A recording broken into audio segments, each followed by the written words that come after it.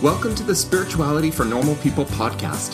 Of course, there aren't really any normal people, but every person has a spirituality, whether plumbers or politicians, firefighters or farmers, entrepreneurs or entertainers. I'm Matthew Brough, pastor and author, bringing you tips, guidance, and practical advice for how to live out and keep the life in your relationship with God. You can find show notes, books, and more at spiritualityfornormalpeople.com. This is episode 10 of the Spirituality for Normal People podcast. I'm so glad that you are listening today. I've got a fantastic interview with the Reverend Dr. Margaret Mullen. Margaret is the Executive Director of Winnipeg Inner City Missions and the pastor at Place of Hope Presbyterian Church. She also recently won the Women of Faith Award at the Presbyterian Women's Conference, I think just over a week ago. And you can find a link to that on the website. Margaret is a First Nations woman. Her mother was Ojibwe and her father was Irish. And so she has a great perspective on First Nations and the intersection of First Nations and Indigenous practices and Christianity. So we talk a lot about that. She works in the inner city of Winnipeg, where most of the people she's working with are Indigenous people. And so we talk about some of the challenges of ministry in the inner city and what that's like. We talk a lot about how do we understand spirituality and also just about First Nations people in Canada and what it is that we need to understand about the history and simply about the relationship between Indigenous and non-Indigenous people, particularly in the life of the church. So I really hope that you enjoy this interview.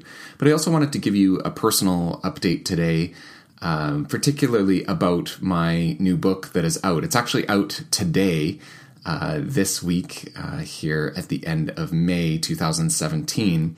So the book is called Let God Be Present, and I wanted to read to you the description of the book that is on Amazon. So here it is. Even though we know it is important, we don't always feel like connecting with God. We might search for meaning, connection, or guidance, but if we're honest with ourselves, that strong desire for God's presence isn't always there. In Let God Be Present, Reverend Matthew Brough brings a fresh honesty to the assumption that all Christians always long for and are always seeking God. Drawing on the wisdom of biblical stories about Moses, Samuel, and Jesus, you will be introduced to new ways of thinking about God's presence. You will gain insight into how these stories apply to your life, and you will discover a renewed openness to God. Get Let God Be Present today and uncover the will, courage, and persistence to truly connect. And so the ebook is available right now for 99 cents on Amazon. And actually in the interview with Margaret that you're about to hear, we also mentioned my other book, which is called Let God Be God. So they're both kind of part of a series. You can read them in either order. The proceeds from Let God Be God are all going to support Winnipeg Inner City Missions, where Margaret works, and the Kenora Fellowship Center as well, which we also mentioned in the interview. That book, both books, only cost 99 cents for the ebook. But in the next few weeks, the price of both of those ebooks are going to be going up. So if you want to read them, even if you don't think you have the time right now to read them, you can go and get them and just buy them for 99 cents each. It's a great deal. And then you'll have both of those books whenever you're ready to read them. Also, some people have been asking me about when the paperback will be available for Let God Be Present. And it is in the works, but it's not available yet, so I can't promise an actual release date.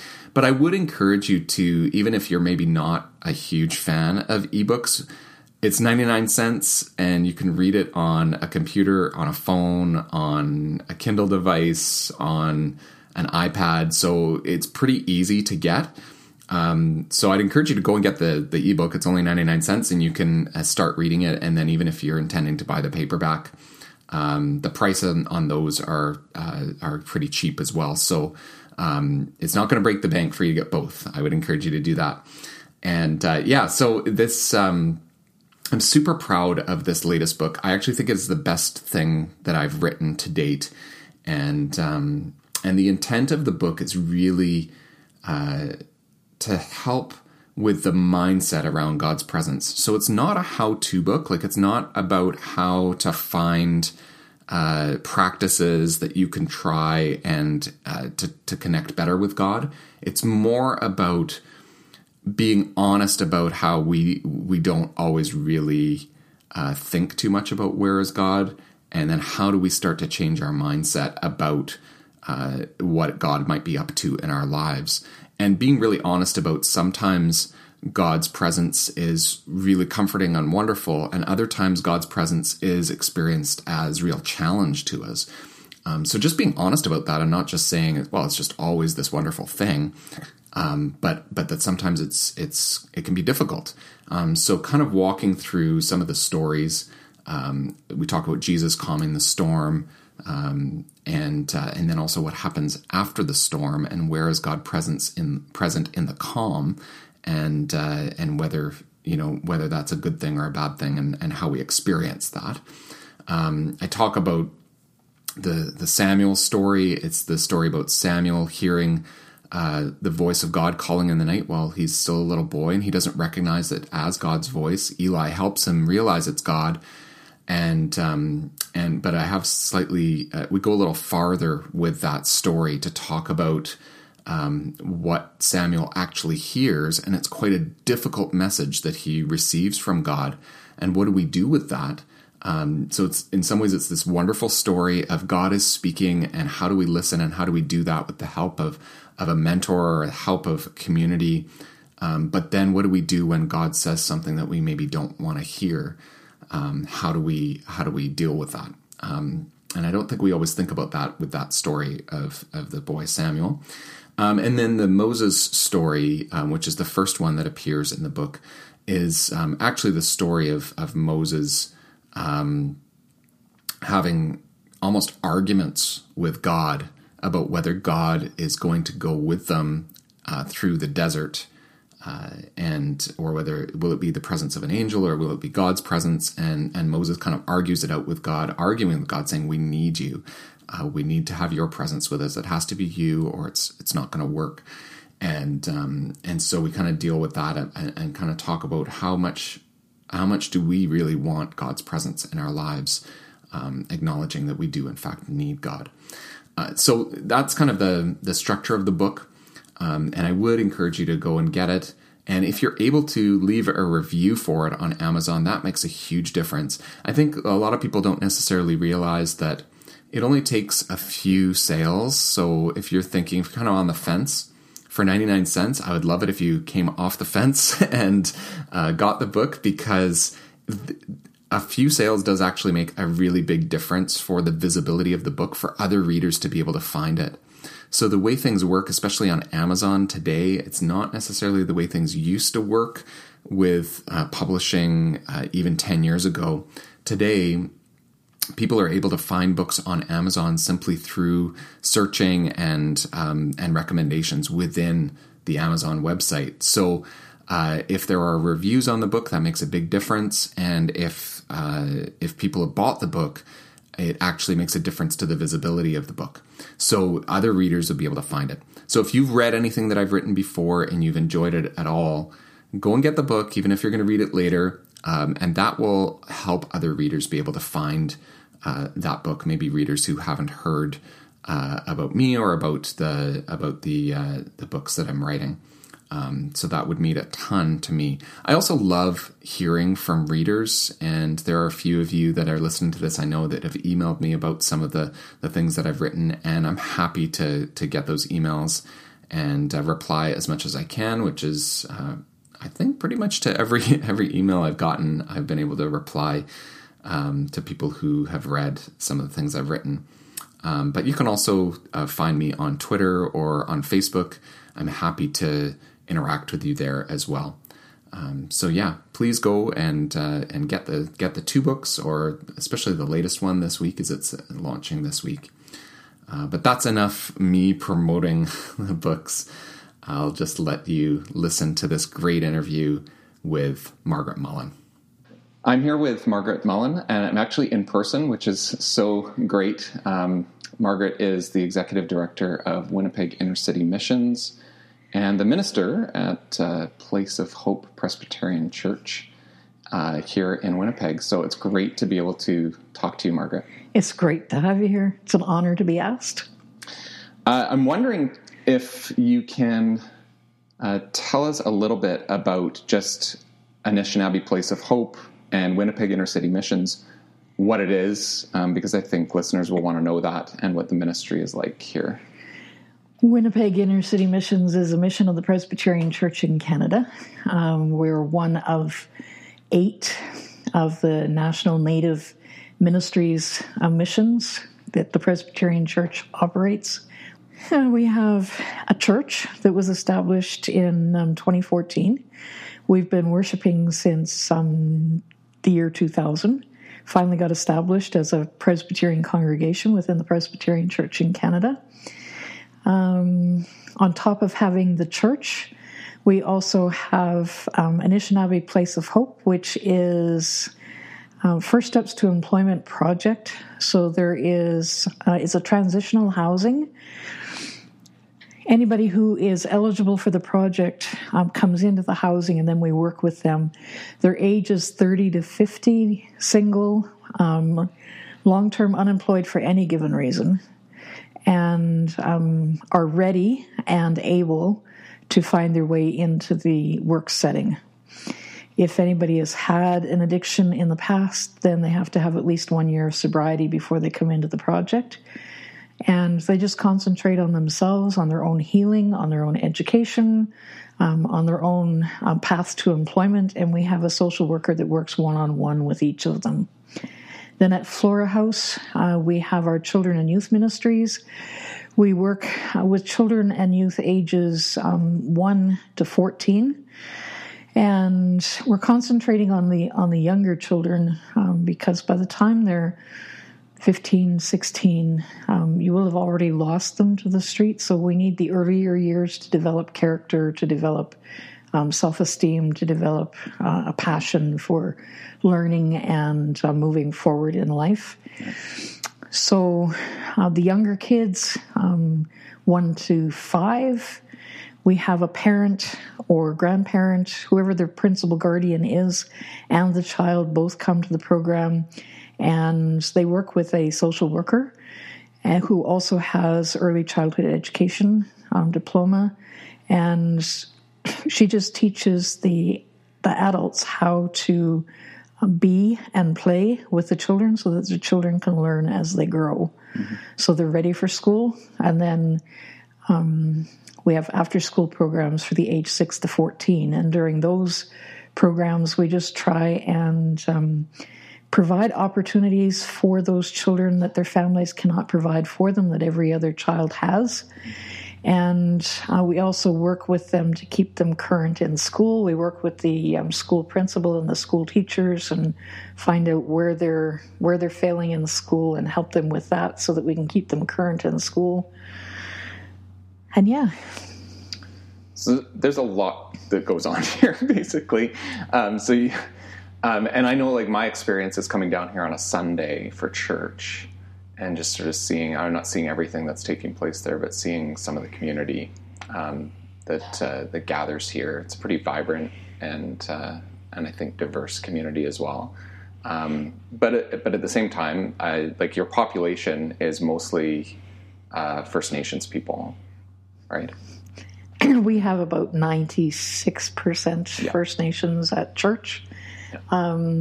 Probably about 60 or 70% in the housing project and at least 85% in the children and youth project, so highly Indigenous.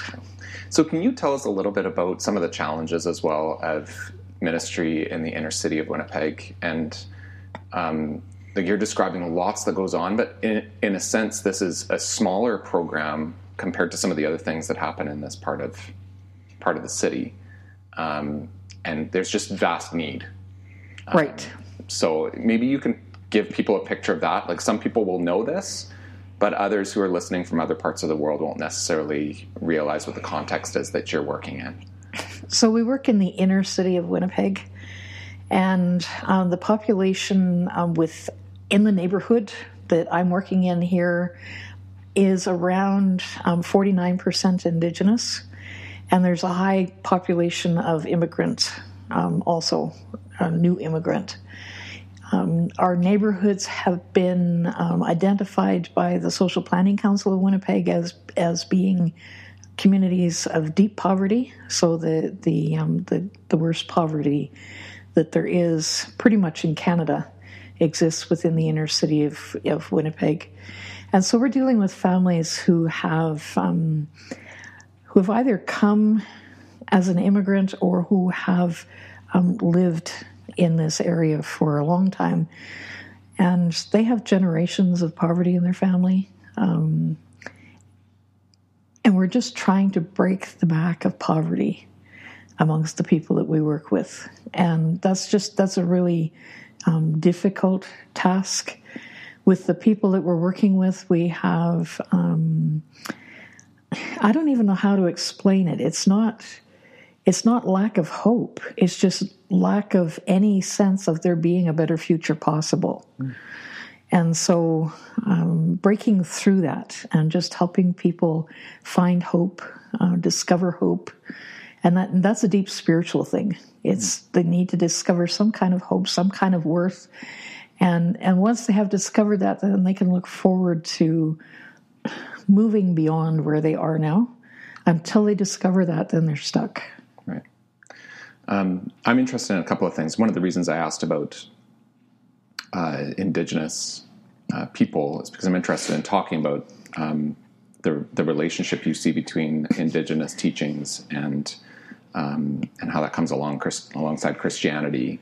But I also want to hear a little bit about your own personal spiritual practices.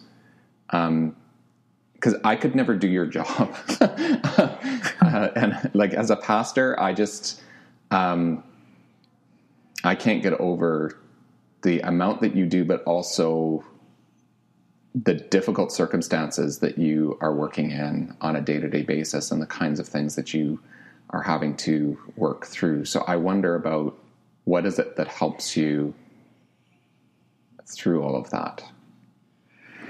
And is that related to your spiritual practice or not? There's several things that I do to maintain my own personal spiritual health. One of the things that I do is smudge every day. And I start my day with a smudge. I end my work day with a smudge. And for me, that's just a very prayerful time. It's one of the Indigenous practices, spiritual practices. And for me, it has just provided a very physical way of praying where you can pray in silence and know what you're doing and that you're offering yourself up. So when I cleanse my hands in the smoke of the smudge, what I am doing is I'm asking God just to cleanse me from everything that has been negative in my life, my own way of being, my own life, but also all the negative stuff that comes at me, like when I'm counseling, when I'm working with people. And so there's that purification part. It's also a confession, like cleanse me from everything that I have done that I ought not to have done.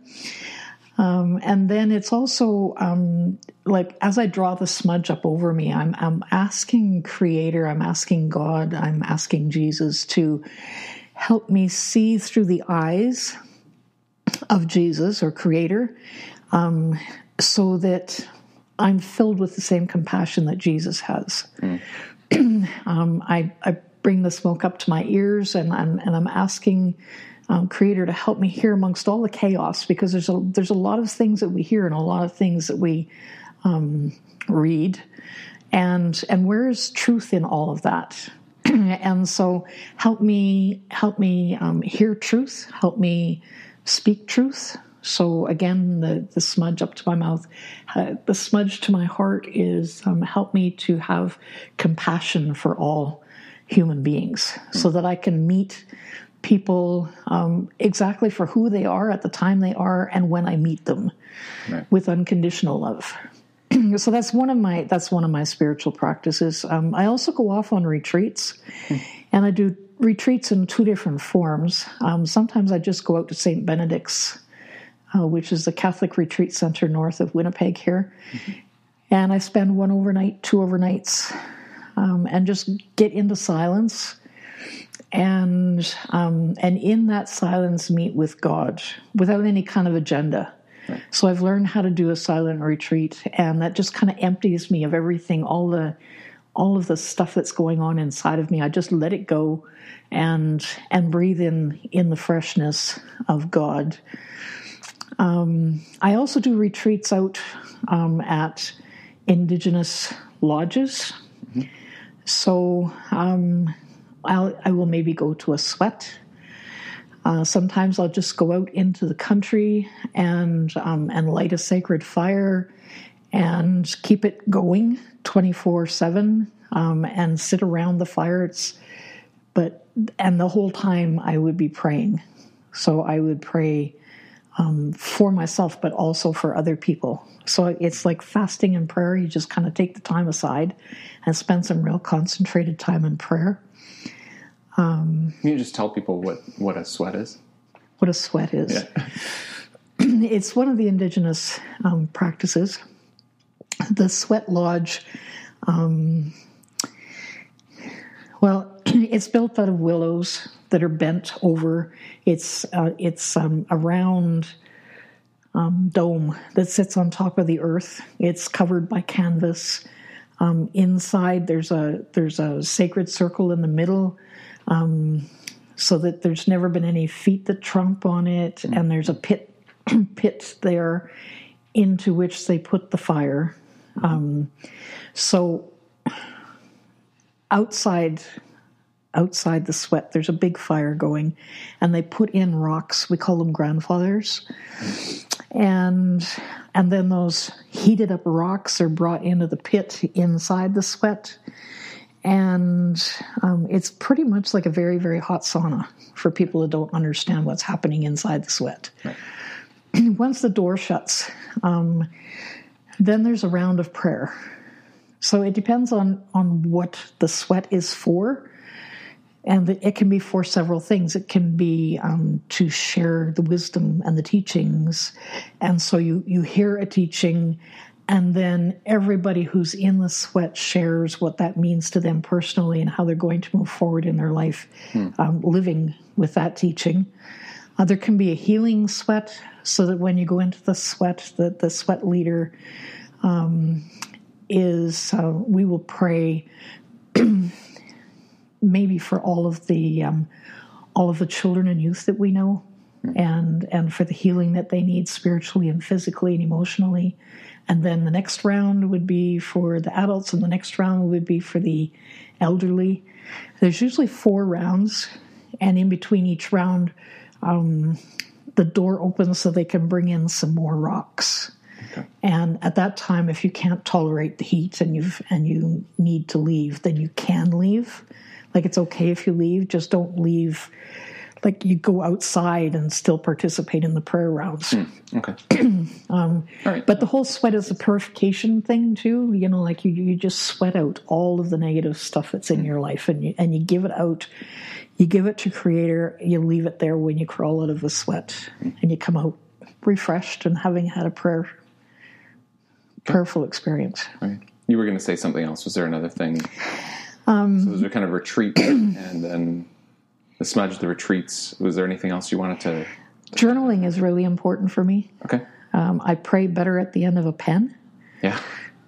I think it keeps me focused so that I can say, "Dear God, it's me again." You know, "Hi God, it's Margaret again." And then I just start to write. and as I hear responses come back in that prayer time, I also write those. Then I can go back and I can reread those journals. And then the thing that's most important, I think, not really of all of these, but is a daily reflection time right at the end of the day, reflecting on how it is that I have been able to walk in a good way that day. So I'll reflect on, this was very good. So it's encouraging. It brings me back to those moments where, yes, I was walking in the way that God showed me. I was following Jesus in the way that Jesus showed us and taught us. And then I also think of, okay, so where did I mess up? Because we all mess up. Yeah.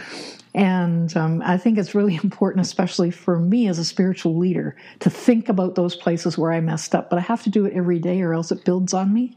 Yeah. So if I do it every day, then I can just let it go. I can think about how I would do that differently next time, if the next time arrives, and it's always going to arrive. And then I can ask God to help me, to fill me with God's Spirit so that I make less mistakes during my next day. Yeah, I mean, that's similar to the examine, right? It's similar to or even things like gratitude journaling that people are big into today.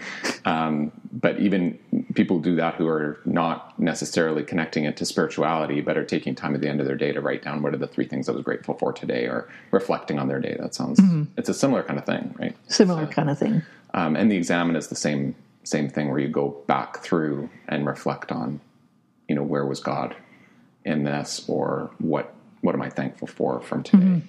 That kind of thing. So yeah, that's great. Now, I kind of want to ask as well, and we'll come to a little bit about how you understand these things going together, but why is this important? Like, obviously, this really informs how you lead as well, or how you are a pastor in the community you're in. And so why is it important for the people you serve, for you to speak with them about Jesus, about God, in the context of Indigenous teachings? So you do those things alongside one another, right? Like that's yes. Yeah. So why is that important for the people who are here, or how have you seen that make a difference for people's lives? It's a very difficult place to be in. I don't think the world is kind of caught up to us yet, where we're walking as a follower of Jesus and walking as an Indigenous person who follows the Indigenous ways can happen at the same time. It came, like, for me, it was important to me because my mother was Ojibwe and my dad was Irish. And so we come from this tradition of colonization and settlers, and also of the original peoples who were in the land. And Mom and Dad made it very clear to us as we were growing up that we were both, and we were going to have to examine both of the traditions and find a way to walk comfortably with both as in our blood. And that took me quite a while. It took me many years. So I had to get comfortable in my own skin. Yeah. And then it was important for me to give back what the church had taken away from the Indigenous peoples. Because we were told by the early church that it was sinful to go to the sweat, or to go to a shake tent ceremony, or to go to the Sundance. It was evil to play the drum and to dance the dances. And that's just not so. It's going to take the church a while to catch up to that theologically, and it's going to take the Indigenous community a while to want to even engage with the church fully at that theological level, because they're in the process now of reclaiming what was taken away, and they need to become strong in that before they can be able to work with scholars and theologians to kind of sort that out at that level. But at the ground level, it's so important for our children. They always feel like they're not good enough. And they are. I mean, they are who they are, and they have a cultural and a spiritual background that can be accepted within the Presbyterian Church, just like in my Irish setting. There was no problem with the Irish people bringing their Celtic traditions with them and following Jesus. So I don't understand why it was a problem where my Indigenous people could not bring their Indigenous spirituality with them when they learned to follow Jesus, when they accepted Jesus into their lives. And so it's just always been that for me. And it's about teaching right from our younger ones, right from our babies, that they are who they are, and that they are beautiful, that they are worthy, and that their traditions are acceptable within the church. Yeah, I think like a big learning for me, and really, I guess this was when I was in seminary, just around realizing that the church for millennia has ended up being in other cultures where there are cultural practices and spiritual practices in those cultures that the church has then figured out a way to incorporate and include.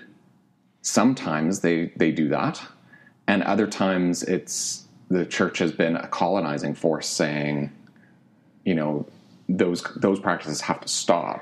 And it seems like some of the more ancient practices, like the Celtic example is a really good one in Scotland and in Ireland, because there's certain practices that were Celtic practices that then get adopted, and there's a whole flavor of Celtic Christianity that is quite different and feels quite different than what North Americans think is like quote unquote real Christianity. Like in some ways we shouldn't need Celtic Christianity. Like we don't put, Greek or Roman Christianity before the way we practice it, or, American or Canadian Christianity before as a qualifier for the kind of Christianity we practice. So I just didn't think about that before going to seminary and realizing that there's been this whole process of the gospel going into culture and having different ways of that being expressed in the culture. And I just never experienced that before.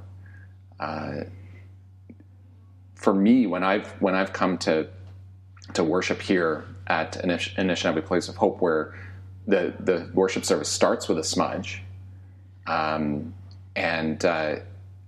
that's not, for me, I feel like, well, that's not my practice, but that's this people's practice. So I'm there, and I will and I'm welcome. Everyone's welcome to participate and be involved. And sometimes I might, but other times I might kind of, for me, I actually have an aversion to the smoke, so I find it difficult to sing afterwards. So sometimes it's like I'm going to hold my breath for a bit. But it's more about, well, this is this people's practice, and this is not my practice. So I wouldn't necessarily expect that the way that I practice the faith is exactly how everyone else should practice the faith. So even when there's a practice that I don't fully understand, I feel it's my job to kind of, how can I respect as much as I possibly can, even if I don't quite understand what's happening there? This people understands what's happening, and I need to respect the fact that this people understands what it is that they're doing, and you do a fantastic job as well in worship of, like, when I've been in worship with you and you're leading, your worship is solidly grounded in Jesus Christ. And then at the same time, you're engaging in spiritual practices that are rooted in Indigenous teaching. Like it's really quite an amazing thing that you do. I don't know if you realize that, but I'm kind of amazed at how you hold those together, and you have such respect for traditional teaching, and then your heart is so clearly with Jesus. It's great. Thank you. That's encouraging to hear. Really. Yeah. Because that's where it is for me. Like, we are followers of Jesus in whatever culture that we find ourselves in. And those cultures need to be respected, and they need to be understood, and they need to be seen through the eyes of Jesus. Mm-hmm. So how do you respond to people who, because I have trouble with this too, but how do you respond to people who might be worried about syncretism. Like syncretism, I think people kind of say is the sort of an unhealthy merging of different religions, cultures, or philosophies. And when is that? Because there is a line somewhere. It's kind of fuzzy and it's hard to figure it out. I believe that all human beings are spiritual beings created in God's image. That spirituality is what we do to connect with God. And so that can happen in many different ways, many different religions, many different understandings of God. And then there's Jesus. And for me, Jesus is the clearest understanding of who God is. God in the flesh lived amongst us, showed us what it was to live in a good way, to love, to be able to forgive, to be able to build up instead of tear down. And then, like I have to believe in incarnation, which is Jesus was born of a human being, woman, without sexual relationships with any man. And I have to believe in physical bodily resurrection, or else I can't claim myself to be Christian, because it's about the incarnation. It's about resurrection and everything in between. If we believe these two ends, then we believe that Jesus is who Jesus said he was, or who he was claimed to be. And we have a very clear vision of what God wants from us in this world. And so I can go into any of those cultures and I can tell them about Jesus without discounting anything that they have ever heard or known. Because in all of those other cultures and all of those other religions, because we're all human, we're all spiritual, we're all built by the same God, we all are about the practice of living in a good way as understood by how that's revealed to us by God. There should be a respect that goes all the way across the borders. And as a Christian person, as a follower of Jesus, I can speak strongly about who Jesus is for me and why I choose to follow Jesus, and just invite other people to follow me. I don't need them to, but I can invite them to follow me, and I can leave the judging to Jesus in the end, because God has given that job to Jesus, and the rest of us should just get out of the way. I really like that. That's really good. And I love that, like, it's an invitation. Like, even Jesus' invitation is an invitation.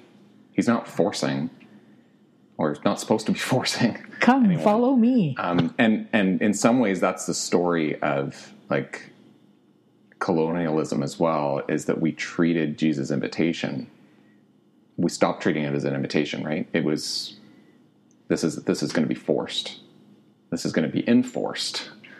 And wow, is that ever, like, how wrong is that, and how arrogant is that, to do that to other people, and to kind of manipulate the gospel for human ends, right, rather than divine ends.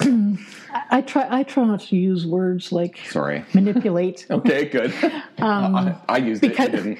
You didn't. But we have had this arrogant kind of understanding of what it means to only come to God through Christ. And there is a reality about that. God has given Jesus the right and the responsibility to judge all human beings. So nobody comes to the Father except through Jesus. But let's leave it to Jesus how that judging is going to happen. Right. Because if we look at even the parable of the sheep and the goats, And Jesus said, it's going to be easy for me. I'm going to know. Like, it's going to be like sheep and goats. And he was talking to shepherds, and they knew what he was talking about, right? And so it's going to be easy for me. I'm just going to send the goats off to this side, and I'm going to send the sheep off to the other side. And the sheep are going on into this everlasting life with God. And then they say, well, how do we end up in the sheep, and how do we end up in the goats? Well, read the account in Matthew and really study that and think about it. It's about our character. And so it's about developing good character and living in a good way if we want to be safe in that judgment with Jesus. All right, I just want to kind of maybe shift gears a little bit. But I kind of want to ask about how can people who are listening to this, first of all, kind of what can we do to do better with understanding? What are the kinds of things that, well, I don't know if they're things to do. What do we need to know as well about, in particular, Indigenous people in Canada or North America, that would be helpful for people to know about, especially people who are in the life of a local congregation, who maybe are perhaps wondering about all of this and aren't really sure about what they're hearing. What do those people need to know? Or what do we need to know? I think the time is for listening and learning. This time, this generation that we are in right now. And then learning how to move forward together with Indigenous people. But until we listen and learn, until we hear the history, until we know what the history of Canada has been like when it comes to Indigenous people and first contact with Indigenous people, and how that has built itself up over the many hundreds of years that we've been together, I don't think that we can start to move forward, because there's always a sense of well, I didn't know that, or there's the denial that never happened, or why don't they just get a job? See, I hear a lot of, well, we apologize, like, why, like, aren't we done? Like, is that, like, that's the beginning. The apology is just the very beginning. People need to be able to hear the apology, and some of the Indigenous people are not there yet because they need more healing. They are only just beginning to feel like they are being heard, and so there's some who are still angry. There's lots who are wounded, and there needs to be a healing process that's going to take a while. Yeah. On the side of the non-Indigenous people, I think as well, like putting it into the context of relationship, like actual, like real human relationship.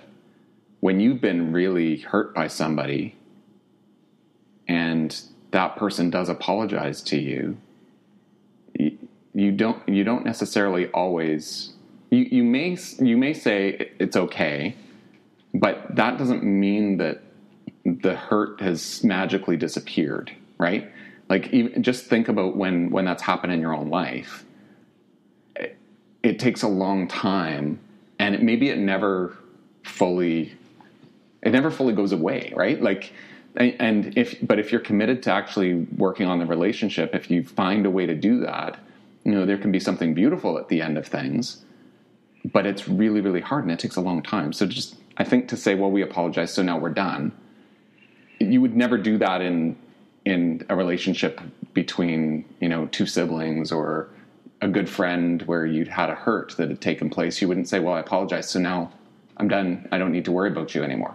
Like, that's, like, I think we got to put it in real terms for people. The apology, for me personally, is a very first step. It acknowledges that wrong was done. Right. And that is a huge step when it comes to being, for the other side to be able to hear that apology, to understand and to recognize that there is an admission that wrong was done. Helps me to, it validates my whole being, my whole sense of who I am in history. It doesn't make it right. It just acknowledges that wrong was done. Yeah. Then we begin this long reconciliation process. which is where we are. And reconciliation is going to be a very tough journey. And non-Indigenous people are going to have to be patient with the length of that journey. And Indigenous people are more and more coming to the table. There's what's called Circles for Reconciliation.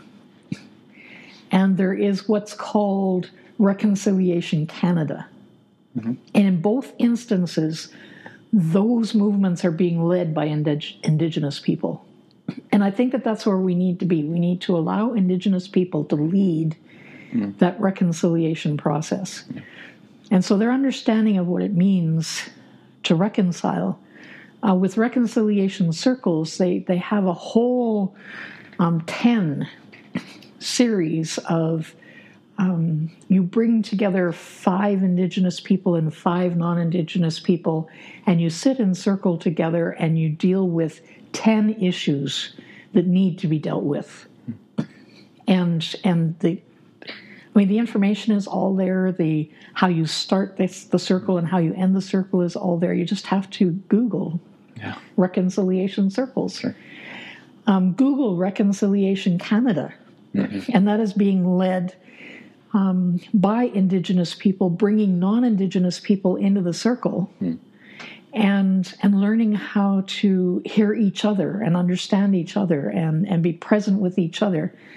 And I was at 3 different settings of that. One was at Turtle Lodge up in Seguin, and we spent 2 days, and that was Indigenous-led. It was very local. But they brought together Indigenous spiritual leaders from all the way across Canada, and I was there representing the Presbyterian Church in Canada at that one. Then there was another one here in Winnipeg, and it was just this week. And it was funded by the Winnipeg Foundation and led by Circles of Reconciliation, and they brought together all kinds of not-for-profit organizations and people to, again, get into circle led by Indigenous people and talk about what reconciliation means and how we move forward with that. Mm-hmm. And then on a more intimate level, we had Indigenous elders from Kenora Fellowship Center come here with Yvonne Bearable, who's the executive director there, and meet with myself and our church elders, the ordained elders of the Presbyterian Church in Canada, plus we invited in one other pastor and church. And so we had Kevin McDonald and some of the members of his church. So it keeps it small, it keeps it intimate. There was 4 of each or 5 of each. And we had a sharing circle together. And the Indigenous people told their story. And again, it was led by Indigenous people. And but it was a beautiful day. It was a beautiful time. There was some tears. There was some discussion afterwards. But it's all in the relationship. Yeah, it's getting together in those intimate gatherings of 10 or less when you're able to. And bringing together Indigenous and non-Indigenous people, and with the Indigenous people just telling their story about how they have, in this instance, it was about church. Right. The one that we did here with Yvonne and myself and Kevin McDonald. It was about how the Indigenous people have experienced church. So it's healing and reconciliation between the church and Indigenous people. I think that's good. That's a good point. The other thing that I hear as well sometimes is, well, I don't know any Native people, so particularly this is not so much in Winnipeg because people still do say that in Winnipeg, but it's harder to make that claim. There's a big population. But I know people who are in in other churches, whether they're in like rural areas or in other cities where the First Nations population isn't as big of a percentage, where they say, well, okay, I get that this is an issue, but it's really only on an issue level. It's not, the relationship level isn't there for them. So it's just sort of, well, why should we talk about it? Because I don't actually know anyone. What do you do with that? I think you just encourage people to find ways to learn the history. Yeah. Because we have not been taught in our schools. I have lots of people who say to me, "How come I never knew that? How come we never learned this in school?" Yeah, I didn't learn anything about the history of residential schools or anything really until going to seminary. That was the first time I was really hearing about things, and I shouldn't have really been able to graduate from high school in Canada and get an undergrad degree without having ever really heard about it. I think it's sort of peripherally heard about it in the church a little bit, but it was really only just our confession as a church was really only just being done around that same time that I was in university. So it just really wasn't there. And then I think it's after our confession, I know it seemed like the profile kind of just faded for a while in the wider church. And now, I don't know, we're hearing a lot more voices now saying, yeah, we have to really learn this. We have to know. And it's not ancient history. No, it's not. It's recent. This is recent history. It's recent history. I mean, with the residential schools, I mean, even 1970. Yeah. That recent, we still had residential schools that were open. Yeah. And so, yes, I think that if you don't know an Indigenous person anywhere, and there is nobody close, in the cities, you can always find the friendship centers. Mm-hmm. You can always find the spiritual centers for Indigenous people. It might be a little harder if you don't know how to find, but if you look up the friendship center, that will give you access into the Indigenous community. The other thing I would want to say to church people is that the church has a history of really caring about things like overseas missions, right? Mm-hmm. So here are people that we've never met, and yet we feel like, oh yeah, let's have agencies of big denominations that are set up specifically to engage with, build relationships, and assist people who are living in other parts of the world who we don't really know their culture, but we want to feel like we're helping the world. So it's not really that you don't know a person of a particular culture is not necessarily, as a Christian, we should care, right? And as Canadians or even North Americans, I mean, these are the people of this land. Yes. And I mean, it probably shouldn't get me started on this, but I'm calling Presbyterian World Service and Development to eventually believe that Canada is in the world. Yeah. Yeah.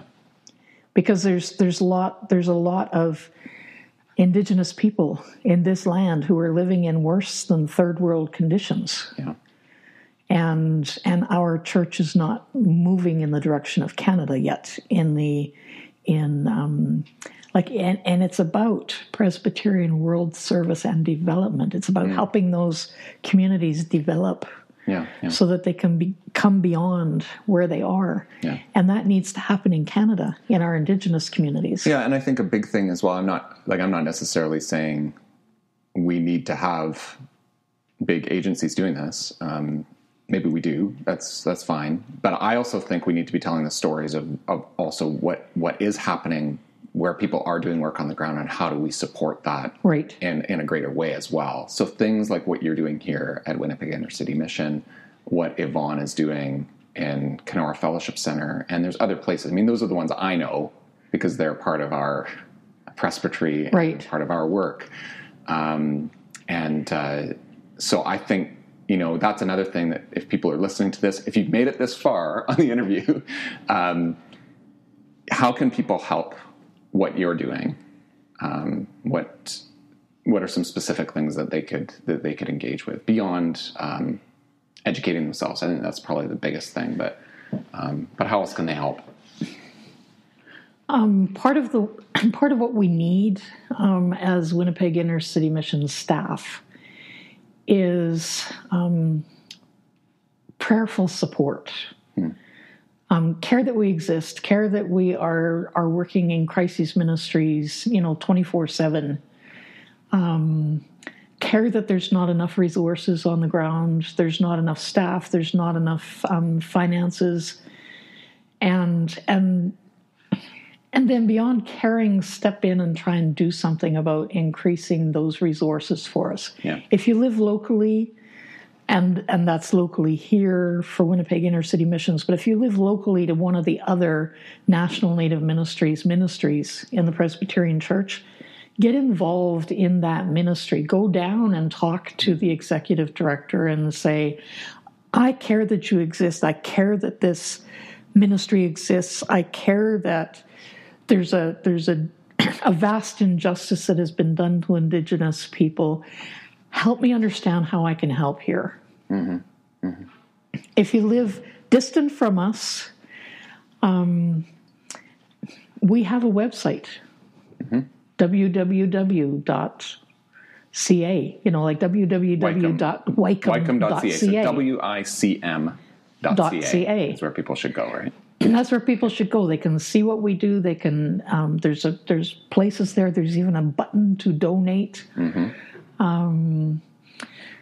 And when it comes to donations, what's really helpful for any of us who are ministering on the ground is if those become monthly, because we have these vast areas of time, where we're really trying to scramble and figure out how we're going to make payroll next week.